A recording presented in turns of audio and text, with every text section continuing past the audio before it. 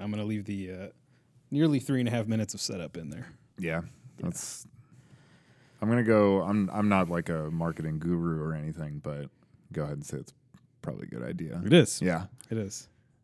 I mean, the only reason I chew my ice on air is because of Sean, because I know it'll just irk the fuck out of him. Really grinds his gears. Really grinds. Yeah. Yeah. Well, I mean, if there's one thing I learned in the past few weeks, it's that anything you release, it should just start with the song. Like the song needs to start right at the beginning. The song needs to start right at the beginning? Yeah. Sorry, that was a reference to I was trying to pick issue it up. I had with a music video. I did. Oh, okay. Oh, yes. Oh, yeah. Right. You don't want all this setup bullshit. You got to get right into the music. I was like, damn. The music in this case being our opinions. Dorian's throwing me the ball right now, and I just... No, it's all right. I didn't lay it up. You're now cutting out 4.5 minutes of setup instead of 3.5 minutes. Yeah. That's all it is. Literally, like ones of megabytes of data. That's how Dorian hypes me up for each episode. Is he, references something obscure, and I have to see if I can deliver or not. Try to throw some 2%ers Bobby's way and see what sticks. You wanted a 3-pointer, but I just laid it up and gave you 2. All right. Well, I'm Bobby Navia. And I am Dorian Weinzimmer. Welcome, everybody, back to the couch. Yeah. New Year. Happy New Year, Dorian. Happy New Year, Bobby. We had a wonderful New Year. We did at Bobby's place. Yeah. It was great at my new place that I moved into. Yeah. We got to trash it. Yeah. It was yeah. It was looking gnarly in there when we left. Oh, man. Yeah. Yeah. There were 3 areas to clean up. Yeah. Oh, yes. When I woke there up. were many different theaters of operation during that party. Yeah. There was we partied too hard last night and we're just going to sit in the living room and watch movies theater. There was we didn't party last night. We were waiting till today. So we're more energetic and want to talk to each other in the living room or in the dining room. And then the usual flurry of activity in the kitchen, be it preparing foods or the gathering of alcohol for, thirsty friends. So, okay. So, our first trailer for the new year is kind of already out. Isn't it out in limited release? I guess so. Right? Yeah. I mean, it's definitely December 10th is like the main release date, opening. or January 10th, excuse me, is the main release date. Which I thought this movie was already out. Partially because, I mean, it's already gotten award nominations. I think it's out today. Yeah. Anyways. Well, I looked at in Chicago, at least, there weren't any showtimes until like Thursday evening. Oh, okay. The 9th. The 9th. Yeah. Okay. So yeah, it apparently, they must have just done, limited New York and LA release in late December, something like that. All right. I haven't looked into it. My guess is that, the same studio had something else coming out right, in the award season slots. Maybe they didn't think this movie was going to be as much of an awards contender as it appears to be. So I'm looking on the AMC right now, and it's playing at the AMC River East. Oh, it's at the River East? It's at the River East. Huh. Interesting. But I'm sure it's not playing at Regal or anything. Yeah. I bet you any money it's playing at the one in Evanston. Mm-hmm. Okay. I think it's maybe in a limited release. Yeah. Because if that's only one theater in Chicago that it's playing at. Yeah. So I guess, anyways. Wide release right. on the 10th. They must be building buzz about it. That's usually why they do this, is release in a few places to get people start talking about it. And then that way, when they actually have a wide release, it's a little more in the public consciousness than it was with just their advertising or whatever. Or people who might have just written it off as it's a war movie. They're just don't really I didn't care. even say the name of the movie.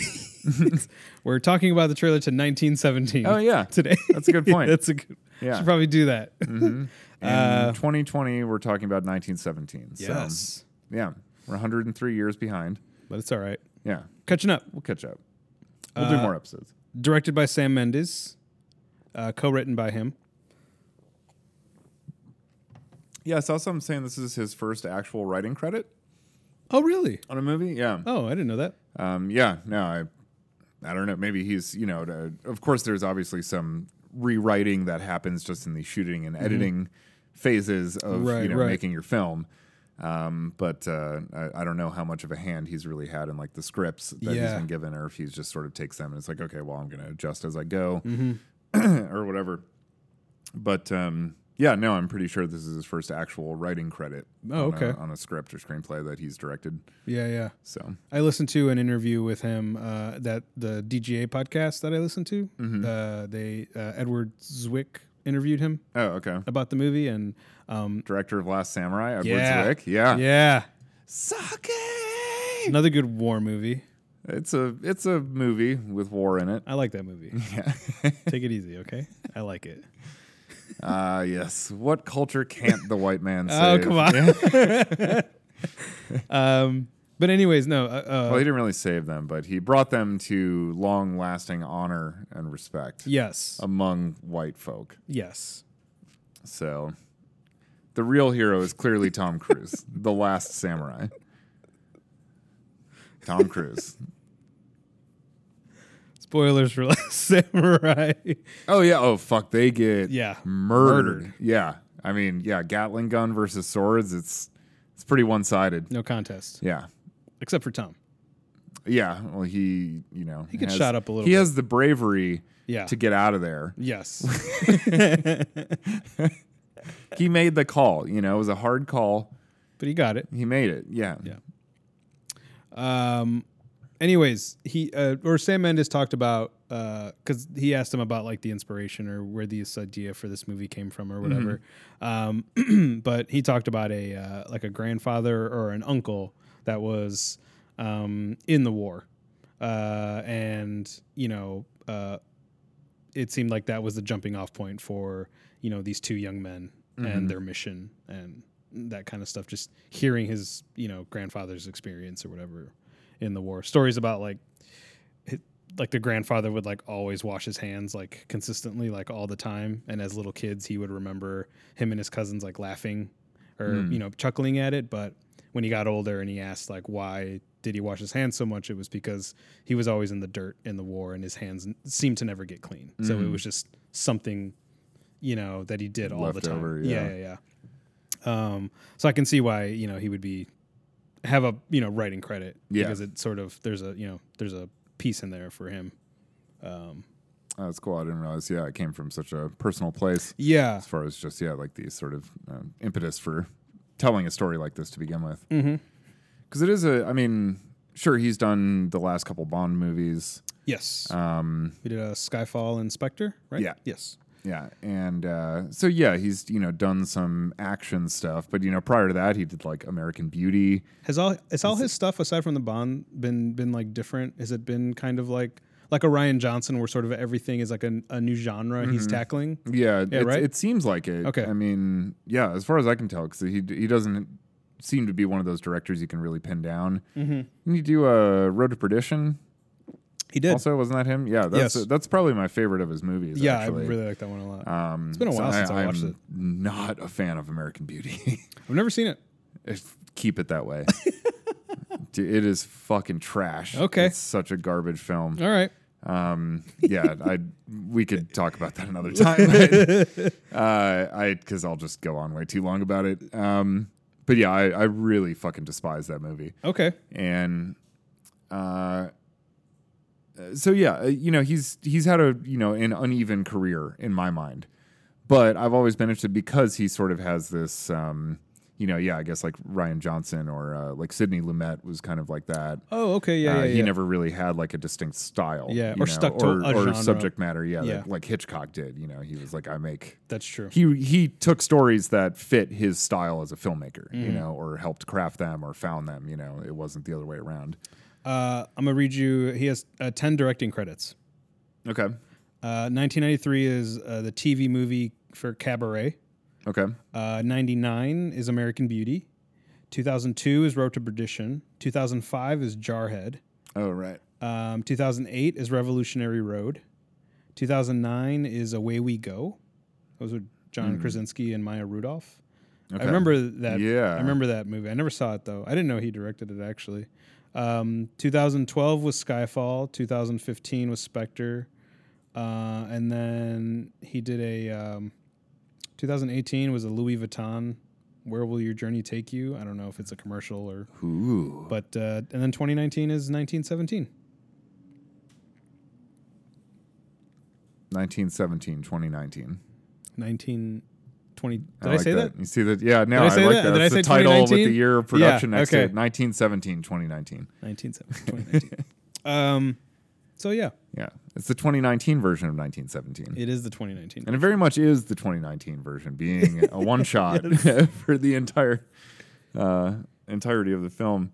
All right, before we get into specifics, what did you think about the trailer? The thing that I find really actually impressive right off the bat about the trailers is how well, being this whole one shot, how well the trailers cut together as far as looking like a traditional film made up of individually composed shots. Okay. That's how good the visual design is of this giant oneer that they've created for this film. Is that, even as the camera is traveling or as we are, arriving at different places and kind of settle in for specific moments, there is like this really striking cinematography underlying all of that in between. A lot of the times with movies that are take up this one shot kind of design, you end up with the opposite, where it's more like, let's count on the audience to forgive a little bit of what the look is good, because we're just like, hey, it can't always look like a perfect movie, because we're doing, we're going to be traveling all over the place. We've got so many other technical considerations to deal with, and you can't always like block the camera and the actors in like the most aesthetically pleasing spot, Whereas this movie, on the, kind of like scope and the level of talent they've got behind the camera, of course, Roger Deakins, yes, arguably the greatest living cinematographer. They've obviously surmounted, taken up that challenge. I mean, like, no, let's make a movie that's entirely a oneer, but every moment of it looks just as good as the movie we would have made if we had just made it as like individually composed shots. Right. know? Yeah. And, Birdman definitely is the one movie I could think of that really similarly had like that kind of powerhouse talent behind the camera to, take up that torch. Yeah. But yeah, it's cool. It's like, the movie, because the trailer doesn't even like bring attention to the fact that this is all a one shot. I didn't know it when the very first time I saw the trailer. So it was only when it started getting screened that it was like, this is a one shot. Yeah. Which is like impressive that they can conceal that and still make the trailer look so striking. Yeah. Obviously there is a lot of like uninterrupted shots in the trailer, but even just when it's like people having a conversation, it's so convincingly cut together as like a back and forth. Yeah. That you're like, well, it can't possibly be like that in the movie. Right. Because the camera's not going to just do this, going from over this guy's shoulder, then going 180 degrees to over this guy's shoulder, then back 100, throughout the scene and stuff like that. So it's, they're obviously, I think, it was funny watching the trailer a second time. I was able to pick up on spots where they really just cut in these soldiers saying something pretty generic in the trailer. So it's like, that's probably from a totally different scene. Oh, yeah. Where it's just the two of them standing in a different similar room saying like, yes, sir. Yeah. Oh, yeah. But, that can't be from this exact same scene because we're facing the complete opposite direction in this other shot. Yeah. Where, they're supposedly responding to this. So, it's cool. It's also just like a neat kind of like editorial creative solution, to like cutting a trailer for a movie like this, where you still want to make it look like there's these back and forths that are really meaningful in the moment and stuff like that. So, it was kind of cool to just like dissect the trailer a little bit after knowing that, like, cause just watching it at first, again, before knowing that it was all going to happen in one shot. Right. It just felt like, oh, this looks like a really polished, interesting war film. And, it's about damn time like World War I got its fair shake. Yeah. As far as like war movie representation. Yeah. Because obviously it's pretty, unbalanced as far as like World War I versus World War II, how many movies have been made. Sure, I get it. Nazis are just great villains. Yeah. I think it really just comes down to that. Yeah. Like, World War II, you got fucking Hitler, ultimate evil. Yeah. Real easy to dramatize that, Right. Whereas World War I was much more ambiguous. It wasn't really, it was predicated on a lot of different things happening in a lot of different places. And there wasn't just like this one kind of big bad that was performing, obviously the, genocidal kind of nature of what he was up to as well was like, wow, we have to stop this, So, I get it. It makes that's definitely like the sexier, if you'll excuse the Right. term, No, yeah. you know, bit of history Yeah. to dramatize, you know, if you're looking to make a film. But this is, you know, this one I'm glad to see, because World War I, like the whole trench warfare thing is so horrifying. Yeah. You know, it's such a disgusting, like, and very unique to that war, on that scale at least, you know, kind of warfare. And it's like really interesting to see a movie finally kind of take advantage of that. The particular kind of, you know, dread and suspense that can be, you know, mined from that Right. type of altercation. So yeah, no. So in general, I think it's a really good trailer. Yeah. You know, I think it's good on its own, and then knowing that it's a oneer makes the trailer actually even more impressive. Yeah. So I think I really liked the trailer a lot when I first saw it. I think I kind of want to talk about. I don't want to say it looks like a serviceable like war movie, but like, you know, you've seen so many war movies. I think its standout is definitely like its cinematography. yeah. There's been a few times where I've caught glimpses of a TV spot here and there where they've actually shown a completely different scene. I actually watched one last night that I kind of wish I didn't, because the scene itself was just so arresting. I was like, fuck, I really wish I could have just experienced that in a theater. In the context of the movie. Yeah, and it was but no, yeah. So I really like the trailer. I like I like that the trailer sets up a simple enough story Yeah. to get across It's like a race against time. yeah, what the movie's about. You know, and it's just a simple plot. Like, you need to stop this or a shit ton of people die. And in that is, you know, and that's it. Like, I really like that. So it allows sort of, especially with like Roger Deakins and I think with Sam Mendes directing, like it allows for hopefully some like good character development and obviously visual storytelling with the one shot, you know, technique that they're doing. I wanted to ask you what you thought about. I do really like the last shot. The last shot, I think, drives home like the one shot thing once you sort of discover it, because it is just like you're waiting for a cut. I feel like you're waiting for, you know, a look to the plane or something like that. But I wanted to know what you thought about the giant text. You know, about that creative choice to do that with it coming into 1917. Yeah, with the text, it's like a black screen with like cutouts of the logo of the film, and you're kind of you're seeing now the image through the logo, the 1917 logo. I think it's cool. Yeah. No, I think it's a cool creative choice. You know, they use that as a motif throughout the entire trailer, right? With like text as cutouts on a black overlay on top of the image, so you're just seeing through, and then, you know, the text kind of.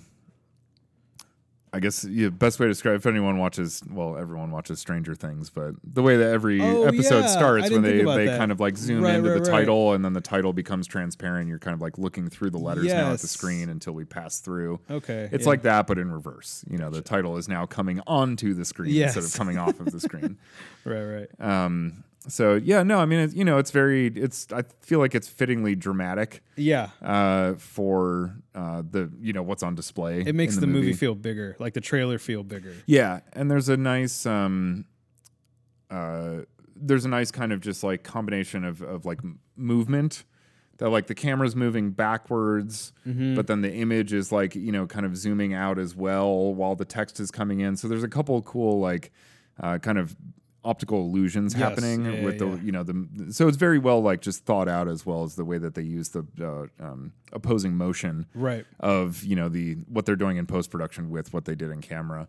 So it definitely thought it was really made nice. Me help. It made me like hold my breath like the first time I saw it, like in a theater, and because when it started happening, I was just so into all the images that once he starts running and then he starts getting smaller, I was like, oh my God, what's happening now? Like, is it another scene we're going into? And then it was like, oh no, this is just the title to the movie. Like, this is kind of cool. It kind of enhances like the magnitude of the battlefield that they're on as well. Like you already feel like you're seeing so much of this battlefield, and then the fact that they're like kind of zooming away from that. Right. You feel like you're you feel like what's being cut out by the title is like just way more of this shit, you know, and it kind of just makes you even more enticed in a sense. I dig the just the choice with the title to do the vertical where it's like 19 above 17. Oh yeah, okay, yeah. The title, because it also kind of makes it look like a clock or like a military time. You know, in addition to the year, okay, and yeah, with yeah, it yeah. being like military time, like 1917 is when this like Right, invasion right. is supposed to happen. Yeah, yeah. You know, and just underscoring the whole sort of like real time element of Yes. this. Like it's a time period, but it's also like a race against the clock. Mm-hmm. And it's also this, you know, the military time thing definitely, of course, gives it the war movie. They use the ticking clock Well, in the trailer, right? Yeah, Don't yeah. they? Yeah, right. Okay. Yeah. I think so. Once they, I think just every trailer I think now has to have like a rhythmically repeated sound effect. Yeah. Even we were thinking we were either going to review this trailer or Underwater. Yeah. Underwater also has like Oh yeah, the breathing. Yeah. yeah. breathing. It's just every fucking trailer nowadays. Even That's Bad what they Boys for do. Life uses that shitty P Diddy song, and it's like, And then they just take like one sound effect that you hear in the trailer, and then I don't know. Did Hereditary start that? Or- maybe. yeah, I don't know. Maybe that was around before that, but I know that was a real popular one. Yeah. That definitely did that with the little like click sound. Anyway. Yeah. The second thing I wanted to bring up was maybe for a bigger conversation. Go Oh, ahead. sorry. One other thing. Yes. Something really weird I noticed about that shot though, and I guess not weird, but it was just funny. The one where he's running? Yeah. What? So in the first trailer, Yeah.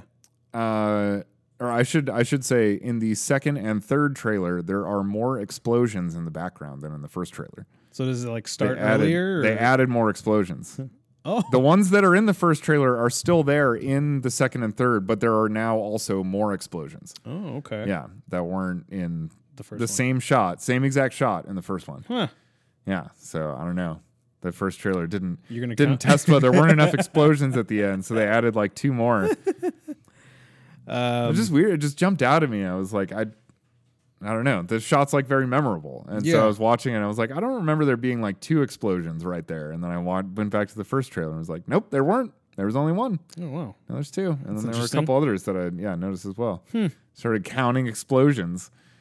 You're just trying to find something wrong with this, aren't you? I I can't turn it off, man. I was just about it just to say. happened. I know. Jesus Christ. Just watching, and I went, wait, the fuck is that? The fuck is that, Mr. American Beauty? Mr. Mendez. Sam Mendes, yeah, that director better not slip out on this one, motherfucker. Okay, so I don't think we ever like talked about this movie, but I'm gonna bring up Dunkirk Yeah, because well, you got to. this movie it kind of feels like Dunkirk. There's a little bit. a war movie with a strong like time manipulation mechanic Yeah. or technique behind it. Mm-hmm. Definitely, yeah.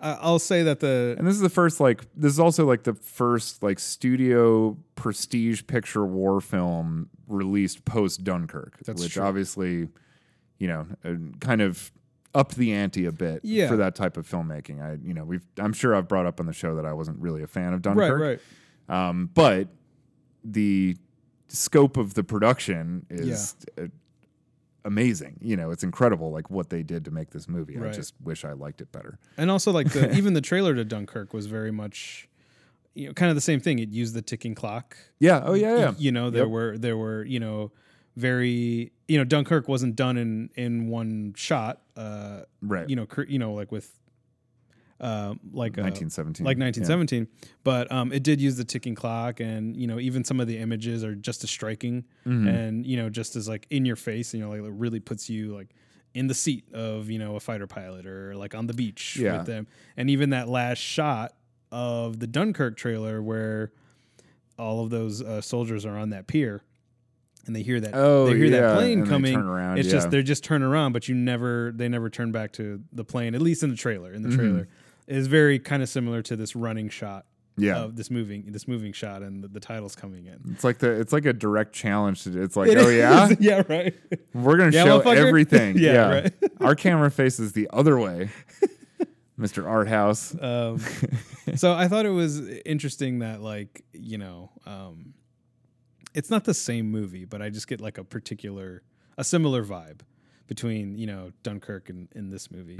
And not that I want to ask, like, do you think which one will be the better movie, but like, do you feel like this movie owes a bit of credit to, based off the trailer, to Dunkirk? I would imagine that, like, this movie probably wouldn't have been made if Dunkirk hadn't come out. Okay. Because, for a studio to put this much kind of firepower and resources behind a period piece, it's a war movie. It's like kind of high concept, bunch of no-name actors. Your leads are no names. Yeah. Your supporting cast are exactly. the names.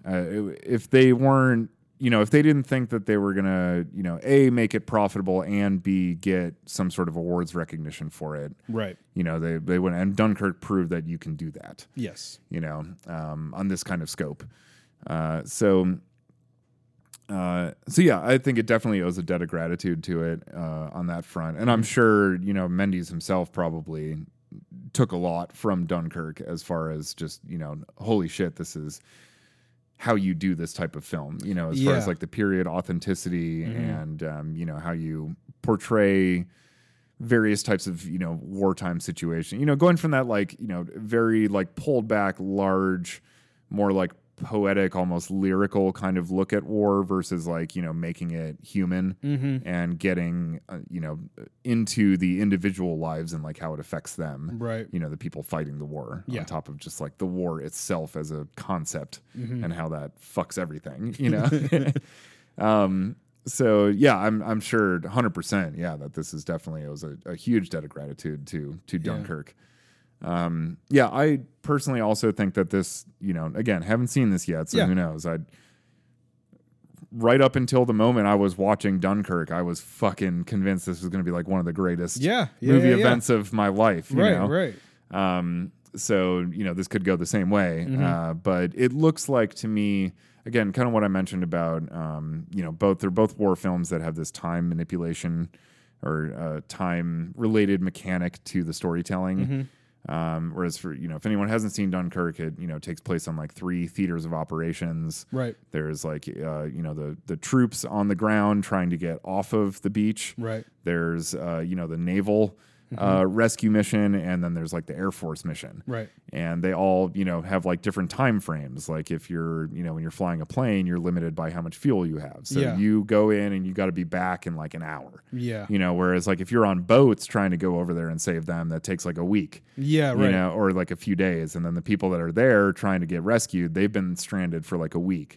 So it's like they're all experiencing time in like a very different fashion, because it's like their involvement is sort of like expanded or contracted based on what theater they fight in. Which is a really interesting idea. Yeah. I just took issue with the execution of it. Right. And then this movie, obviously, it's this oneer, like, hey, you have to go deliver this message. Hey, you have to go deliver this message before this amount of time elapses. Yeah. Because at that point, it's all fucked. Yeah. So they both have that kind of element to the storytelling, the way that they're manipulating time to draw you into, the immersion, or get you more immersed in the story being told. Right. And for my money, this looks like a much kind of better combination of form and function to really get me engrossed into that kind of like, war, what it's like to be in the middle of a battlefield. Yeah. Or experiencing the horrors of war or whatever. And it's, it's funny too, because it obviously, like, when you think about it now, I mean, it seems so obvious that I started thinking about it last night. Like, why has no one else done this before? Like just a one-shot a war real movie? time, like a real-time oneer where we're like running against the clock. It seems like such a... You think it'd be designed so for a obvious, movie, like a war movie. But most one-shot movies I can think of aren't designed that way. Like, I mean, Birdman, definitely famous, but that has... We go through at least a few days worth of time. There's like time lapses where we pass, through time. Even the one movie that you and I saw that was like a true one shot, was it like Victoria? Victoria. Yeah. That movie's a true one. It's not a constructed oneer. They actually shot. It's like 2 hours. Yeah. It's actually all one shot. But that didn't really have like a race against the clock. That wasn't like like, hey, you've got to do this before this thing happens. Right. And like we're watching time count down kind of like throughout the film.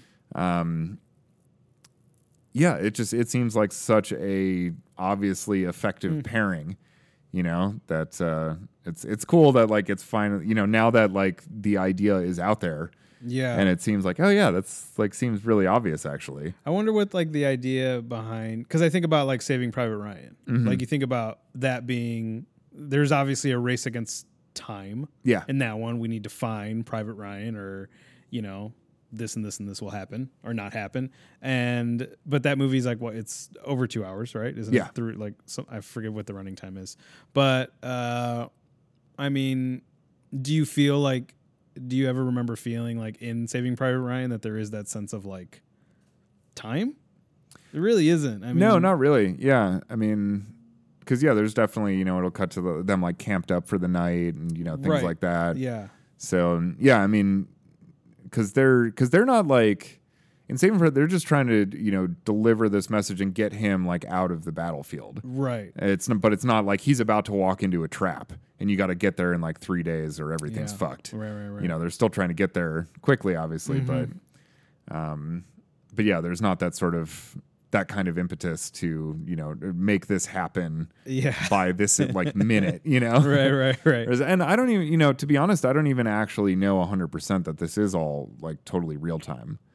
In this movie. Yeah, I don't know. I'm guessing that it is because it just seems, again, like so obvious. Right. And like a very compelling idea. Yeah. That's what I was going to say. Now that it seems so obvious, I'm excited to see this. Yeah. I know that they had to, I don't know to what extent, but even though it is a constructed one shot, film, so much so that I think he had to like him and like Deakins had to write a separate script around just it being one shot and where to hide it or where to do it, so that it just looked, their shooting script. Yeah, exactly. So, but, I wonder if I'll have, I'm also thinking about, since you brought up,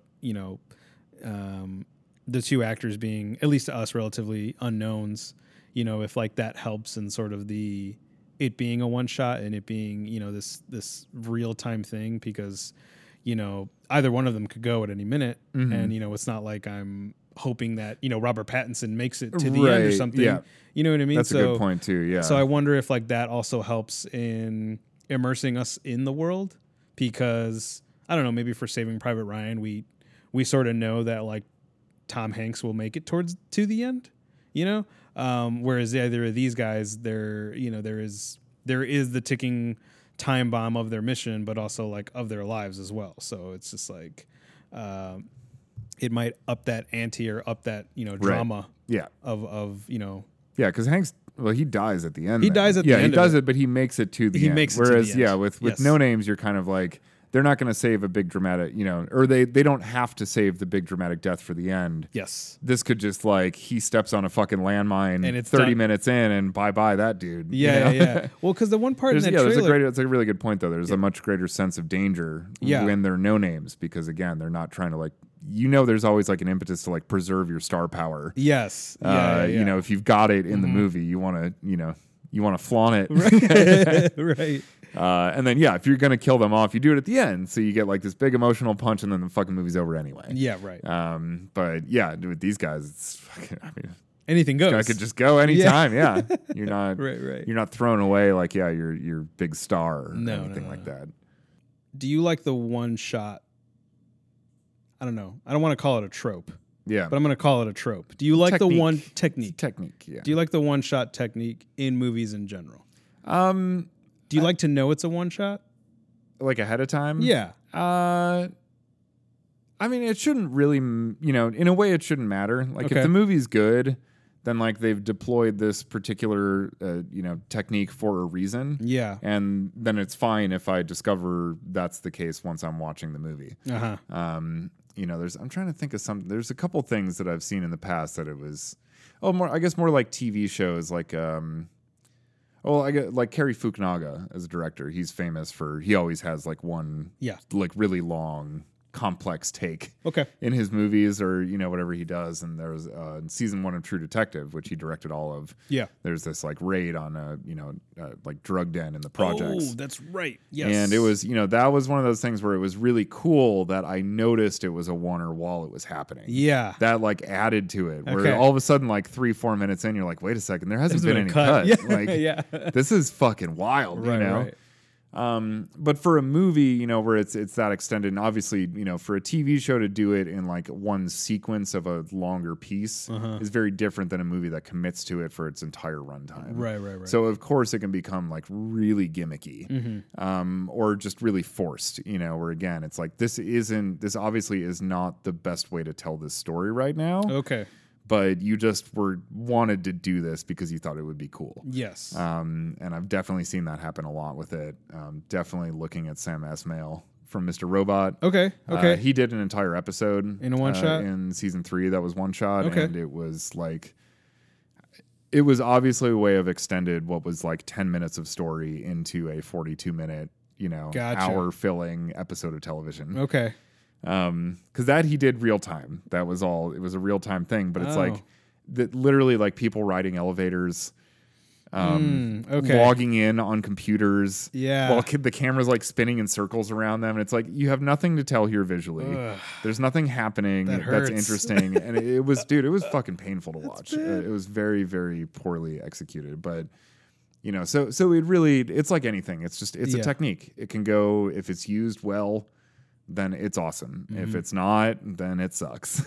I feel like, but that's just because it's just not the right way to tell the story, Right. And that's what it always comes down to with that kind of like consideration. So if it's the right way to tell the story, then I love it. Then you're good. Yeah, like Birdman was excellent. I love that. And then,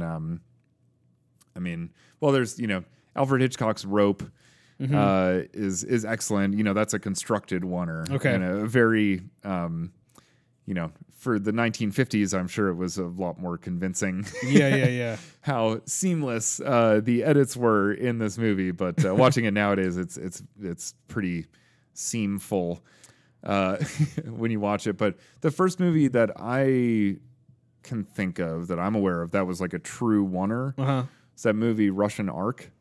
Oh yeah, I heard of it. That's like if you ever went to film school, like you've heard of this movie. Yes, like I've heard of this movie. It's all one shot. It's 90 minutes. It's really one shot. But there's like, it's crazy. There's like 3,000 extras. Yeah. It tells the story of like, Russia for the past like 1,000 years. Yeah. It's fucking wild. Like it's really, really, it's impressive. Yeah. Just how like Baroque and like incredibly, that's one of those things where it's, almost what's impressive about it is the fact that you are constantly reminded that this is constructed, right? Even though it's all an actual oneer, it's constantly putting you in awe of the production itself. So you're always being reminded that you're watching a movie. It goes very much against the common logic of like making it feel like you're not watching a movie or forgetting that you are and just being absorbed in the reality of it. And it's one of those things that's kind of like the contradiction of the oneer at its core, though, is like it is obviously a very immersive technique because you can really just stay with the character or the scenario like moment to moment as it's unfolding. But at the same time, it's such a like noticeable technique that it really does draw attention to itself as a stylistic choice or a cinematic technique, or even just like the camera trickery that's involved in creating those types of shots. Right. So it's like while it is this very immersive thing, it's also this thing that very much calls attention to the fact that you're watching a movie. So it kind of like it does both, and combating that is really the big challenge. Of course, there's like a giant technical challenge, but I guess the creative challenge of the oneer is putting it not at odds with itself. Yeah. Right. Because by nature it kind of is. Yes. So it's a very interesting like hurdle to overcome, of like, and just being also just like conscious as a director of like at what moments your audience is going to be acutely feeling the technical element of the oneer versus when they're going to be feeling the immersive emotional element of the oneer. and being able to control your film and the way that you're using the camera in those moments to like balance those out. Okay. And make sure that people are kind of in the right place with it at the right times. Yeah, yeah. And not, you don't want to do this like, insanely challenging technical move, like the camera moves through a wall. Yeah, like during an emotional beat, because you want people paying attention to the emotion, not going, how the fuck did they get the camera through that fucking wall? You know. But if you're going to show like a big spectacle moment, like a battlefield or something, then it's like, do some impossible camera shit on top of it, because people are already in spectacle mode. You know. So that's really, I guess, where I feel like people fall flat with the oneer. Okay. Is when they fail to manage those things properly. Yeah. I feel like, not that there were a lot of oneers in it, but I remember watching like, because right now hearing you talk about all that, I have like a couple movies in my head that they're not oneers, but they're like somewhat real time. But I was thinking like when Scott Pilgrim versus the World came out, it was like, I'm sure I'd seen it before, but it was one of the times when I was watching the special features to that movie where there were sequences in that movie that they showed behind the scenes of like, okay, this person walks in here and then 20 people have to change the set behind them because they're going to do this one shot to complete this, because the room they walk into is this, but what they walked into the room from has to change into like a classroom hallway. And so it's like those moments that I think about. That I really like when I think about the movie Locke that Tom Hardy did, where it's just in driving the a car on the phone. It's just like it's just one setting. It's not real time. But I think the movie's only like an hour and 20 or an hour and 30 or something like that. But the story behind that is that Stephen Knight, the guy who wrote and directed it, like they shot it 3 nights in a row, and they just did it like a play. They set up cameras, different angles, and then he went through the entire thing. Tom Hardy went through the entire whole movie. The whole movie. He went through the entire movie 3 times, and he just had enough to edit that together into like a quote unquote real time thing. And then the last movie I think about is one that we saw recently, was that movie Loose. Yeah, which is not L-U-Z. L-U-Z. Yeah, Lose. And it's actually on Shudder now. Oh, sweet. It just came up cool. on Shudder. I would like to watch that again. Yeah. And it's not a one shot, but it's only 70 minutes. Yeah. And it felt like, for the story and everything that was happening, like when I watched it, or when we saw it at Music Box, it actually felt like something that could happen in 70 minutes. Like this series of events. Yeah. That were happening, this possession and everything going on, felt like something that could happen in 70 minutes. And aside from being an enjoyable 70 minutes, like I was like, yeah, I got the whole thing. Like this feels very accurate. Yeah. So I don't know if I'm like beginning to be a fan of stuff that actually like happens in real time, even if it's like edited like a movie, because I don't want to like go to a movie and start thinking about like, oh, I saw where they hid this edit or this and that. And in that DGA interview that I listened to with Sam Mendes, I guess the first time he screened it, he made sure not to tell the audience it was a one shot.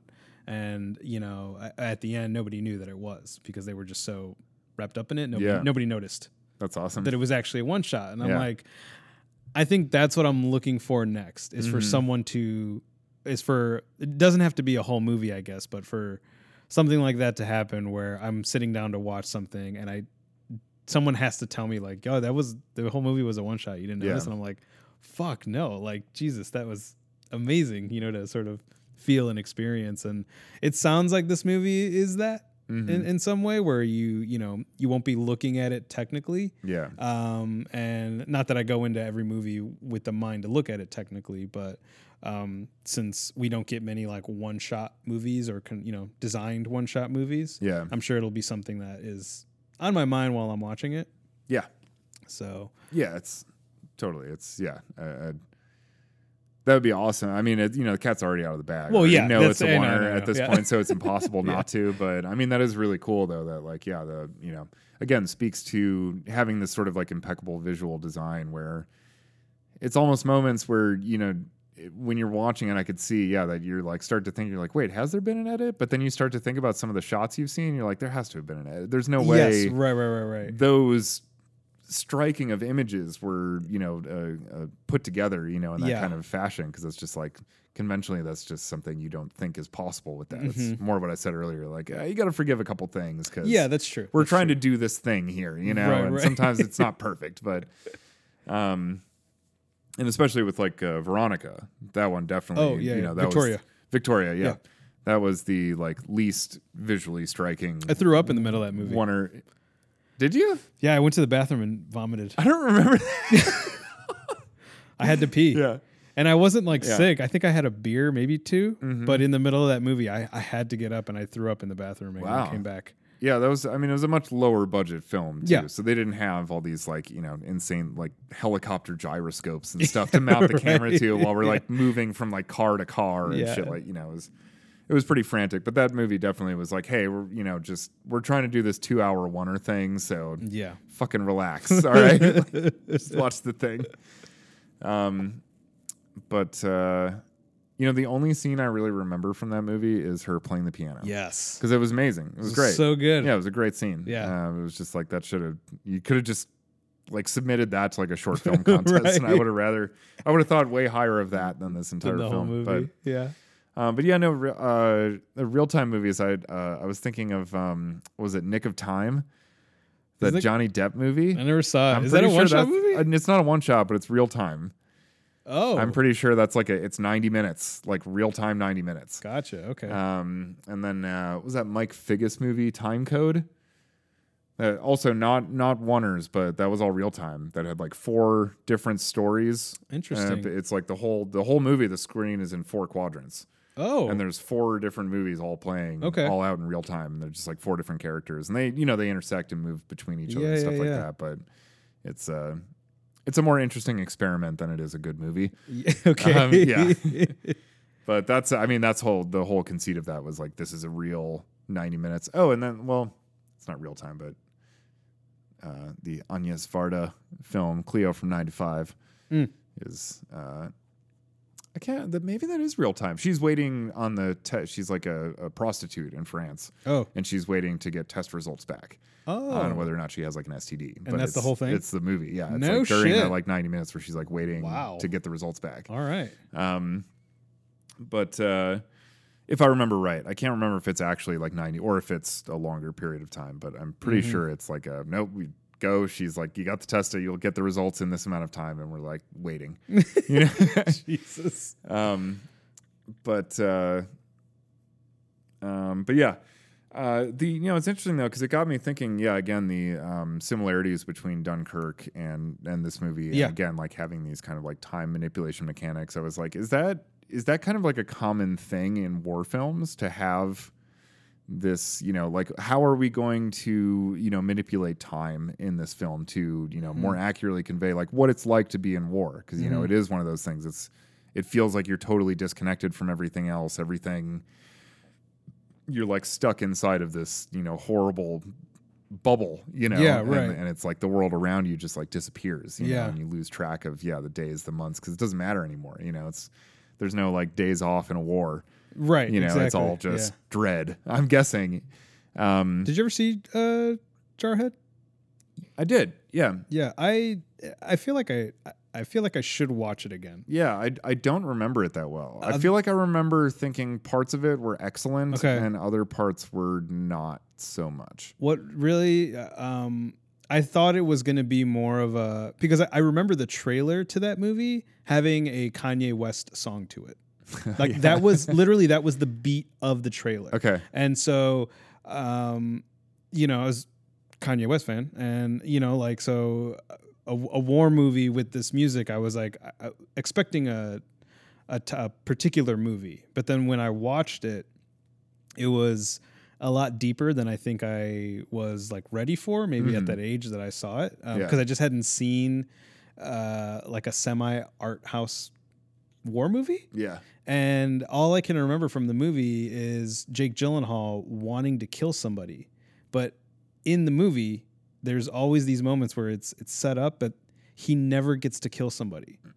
And it's like one of the reasons he signs up is to just, do this. Is to be not a murderer or killer, but just to have this like, I got one or this and that. And never my happens part, yeah. in the entire movie. And it was one of the things that really stuck with me from that movie is that like my main character, the person that I'm with in this movie, just never got to do what he wanted to do while he served. And I like where all this killing is going on. Yeah. And the one person wants to do it and he doesn't do it or can't. Something always comes up that, gets in the way. And I thought that was really interesting. And I can't remember what the bigger storyline other than that was in that movie. But, it was an interesting, I guess since we're talking about time, I figure is an interesting way to deal with time. Like you're just waiting for this to happen, but then it just never does. Yeah. And so, what does that do to your character, but also like your audience? Because you're wanting to have it happen as well. But yeah, no, I mean, I don't know. I'm trying to think of like other war movies that like I'm a fan of, aside from Saving Private Ryan or It's like as I started thinking about it, it seemed like most of them do have some. It's not as pronounced as like 1917 and Dunkirk, but I was thinking like, you haven't seen Apocalypse Now, no, which we're talking about remedying, yes, to anyone who's very soon, to anyone who's going what right now, that's everyone's reaction, and it's an appropriate reaction, but we're on it, we're taking care of it. But anyway, and this is not going to spoil anything, but that movie very specifically has a completely robs you of any sense of time. Okay. Like, once we're on this mission where we're on this like boat going to find this dude, it is like you have no fucking clue. Okay. Whether it's been a day, a month, anything. All right. It really does kind of, and the way that the whole movie plays out with like all these just really insane scenarios, and also just that the characters themselves are starting to suffer some of the consequences of being stuck in this kind of mentality or horrible mindset for too long. Yeah. That very much plays into, it's not something that the storytelling of the film really draws attention to. It's very, very much a present element of the film and has a strong impact on the viewer and the way that the characters are being portrayed and kind of where you end up by the end of that thing too, where you're just in this like swirl of like, I don't know what happened when or what was real, any of this. So it definitely uses that as a way of discombobulating you and putting you off balance, and it is one of those things where you don't realize how much of an impact that has on you until you're kind of like mired in it, where it's like when you start to realize you don't know where one day ends and another begins. And then Full Metal Jacket, I think more so just really has that big time jump in the middle. Yeah, where it's like you just you go from this like one really intense situation to this other really intense situation, but yet in each one it feels like you've kind of always been there. It doesn't feel like by the time you get to like the second half of that movie, like 10 minutes into that, the first half of the movie feels like a whole other world. It feels like a different movie that you watched, because like that's kind of where the characters are too. Okay. It's like boot camp. That's like a fucking lifetime ago. I've been in fucking Vietnam since then, like in the war. Jesus Christ. Every day is like a lifetime, and then just putting you into this complete other situation that is like so heads and tails, nothing like all the training you were put through. You're basically just completely in the dark, figuring it out as you go, relying on little nuggets of wisdom you get from other people who are probably even more insane than you are because they've been here longer. And all that. And again, it's a very, it doesn't draw attention to itself as a technique, but again, everybody talks about with that movie, like the two halves. And again, that's a big manipulation of time. And isn't that like Sean? Sean has mentioned that like he loves likes the first half, but hates the second half. Which I feel is more him repeating popular opinion than how he actually feels, because he probably hasn't fucking watched it in like 30 years. But Sean's a real star of this episode. I didn't plan for this at all, but he talks about how a lot of our episodes are talking about him. It's like, well, when I can't shit on the person sitting in front of me, I use you as an analog. So I can make fun of your opinion, but Bobby knows I'm talking about him. Yeah. No, joking. I always know what. I'll talk shit to your face. Oh, Bobby. you do. That's what I was my about to promise say. you. I was just Yeah. like, you never shy away from telling me I'm a lunatic about whatever. So, But and vice versa. yeah. But yeah, so it's interesting. It's one of those things I never really thought of in conjunction with war films. But it seems like a very kind of a prevalent element, at least to a lot of the more auteur-driven. Yeah. You know, again, the ones I brought up are like, yeah, Christopher Nolan, Sam Mendes, Stanley Kubrick, and fucking Francis Ford Coppola. So these are not like your, you know, this isn't Michael Bay's Pearl Harbor. You know, there's not a lot of like, there's not a lot of time manipulation going on in that. Roland Emmerich's Midway. Yeah. Oh yeah. Oh yeah. The movie everyone went, did that come out? Yes, it did. It did come out. Came and went. Came and went. Anyway. You have your notebook opened up. Is there any? Oh no, I think I got through everything. You got through your Just little reminder notes. little reminder notes. I'm just hoping Sam Mendes doesn't fuck it up. That was my last note in here. I actually have it written, don't fuck it up, Mendes. I love that you wrote that. I had to. Good. That's because there was too much positivity Do you like Sam Mendes as a director? on this half of the page. Because I have here's my underwater notes and here's my 1917 notes. Okay. And I got to the end of it and I was like, you know what? This is all way too positive. Way too positive. Yeah. You had to throw in a. I got to make sure to I still have some healthy skepticism here. Yeah. As far as this movie goes, it looks like it's going to be very good. I will grant it that. I think there's a lot of excellent decision making that I can extrapolate just from this trailer. And you're working with Roger Deakins, so you know, it's if it's bad, it's only going to be so bad. Yeah. Yeah. It's still going to be real fucking nice to look at. Right. Um, I'm glad that post. I really liked Skyfall a lot. I wasn't the biggest fan of Spectre. yeah. But I like that post Bond, he is parlaying that success. I mean, those movies I would say are successes into something challenging like this for him. Like, Yeah. so constructed one shot with Roger Deakins, like, you know, like we were just like saying in the beginning, like unknown leads, you know, and Yeah. it seems like it is a very like a challenge. Like I Yeah. need to do something to sort of, you know, make another stake in the ground. I feel it, man. The more I'm thinking about it, the more I feel like this really is Sam Mendes like throwing the glove down at Nolan. So there was that shot we were talking about at the end. He Yes, just did the it's opposite the shot, opposite but shot. but also I just realized that Hoytum van Hoytema Yeah. shot Skyfall, and then went on to shoot Dunkirk. Who? Oh yeah, because Deacon shot Spectre. Yeah, Yes. Oh yeah, that's Yeah. right. but so his DP went on to shoot Dunkirk, and so he was like, "Well, fuck you. I'm gonna get Deakins then. I'm gonna do my goddamn movie." It's like. That's right. Yeah, it feels like it was like in the Wes Craven and Sam Raimi had like a back and forth in some of their movies. Like they were constantly challenging. The first Evil Dead movie, there's a Hills Have Eyes poster and it's torn in half. Oh, okay. And he put it in there to mean like that's not real horror. That's bullshit. Yeah, Fuck yeah. that movie. This is real horror. Okay. And then in I believe it's Nightmare on Elm Street 1, Evil Dead. There's an Evil Dead poster that's ripped in half on one of the walls. And then I'm trying to Healthy remember. competition There was a little bit of Nice. back and forth. I I don't like it. remember all of them, but there was a couple back and forths Yeah. between the two of them, and it was this like kind of inside joke between the two of them that they were just like, no, fuck you, you're not movies horror. This is fucking horror, you know. But I feel like Sam Mendes is doing that to Christopher Nolan right now. I feel like Christopher Nolan is just like, bitch, please. Don't make me tenant. I'll tenant you in a Yeah. couple months. So fuck off. Getting back into my wheelhouse. I'm getting back in here. Yeah. No, I agree. I hope he doesn't fuck it up either. I'm pretty excited to see the movie. Yeah. I really want to check it out. But I feel like it's been a while since I've seen it. Yeah. A But yeah, good war movie. in general though, I don't know that I would say I feel that any of Mendes' movies are truly great. Like I said, I think Road to Perdition is my favorite of his movies.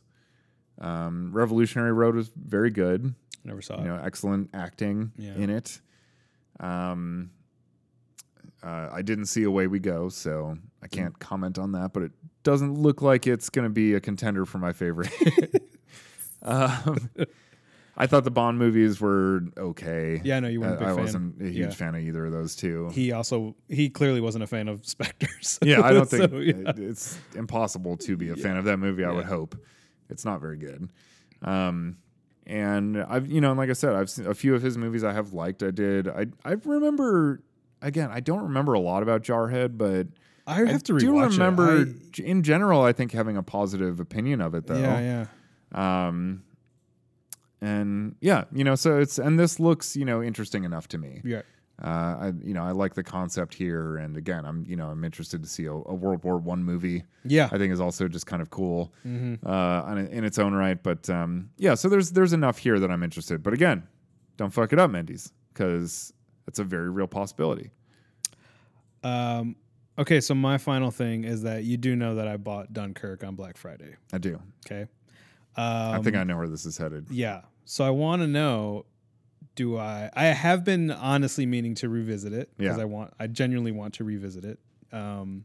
But do you think I watch Dunkirk before I see this movie? Or do I see this movie and watch Dunkirk? Now, I'm not trying to say one's going to be better than the other or whatever it is, but just in terms of my cinematic education. Yeah. Because I wasn't the biggest fan of Dunkirk either. Like, I took my sister Alex, to go see it, and she likes Christopher Nolan. She's loved everything. I don't think she's seen Memento, but sort of more to the mainstream stuff she's seen, and she really likes it. Likes all of his work, but even she was not, not having the cinematic education you and I have, as impressed and blown away, let's say, by Dunkirk.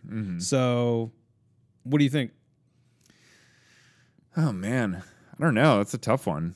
Because you certainly risk just like, I don't know, really not liking it again, and maybe just being like, I don't fucking want to watch another war movie, like period That's war, true. early, That's true. early 20th century war movie. Yeah. I didn't think about it like that. Yeah. Or I guess even if you have an about face and you're like, holy shit, I really like this movie. Yeah. Then now you're probably inevitably going to be comparing 1917 to it, and if it doesn't live up to your now positive opinion of this other film, it could suffer by comparison. Yeah. When it might be totally fine standing on its own two legs. So maybe see this movie first. Yeah, I'd say Go just in see clean. this and just judge it on its own merits. Yeah, I think you've seen Dunkirk. I have. You know how you felt about it. Yes. You can revisit it at your leisure. That's true. Maybe this movie will inspire you to do so. Yeah. But I think you should just go into this without Nolan's clogging up your mind. Yeah. Well, I'm hoping that we see 1917 together. Yeah, I would like to. And if you're interested in watching Dunkirk, maybe I'll watch it with you. We'll see. All right. Yeah. I don't know. I might have to listen to Tarantino talk about it first, because he might talk about it and be like, "Oh, fuck all this." I didn't. Yeah. Yeah. I don't know. All right. We got anything else for 1917? No.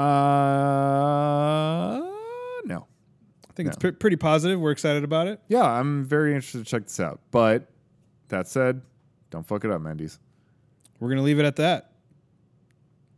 Bye.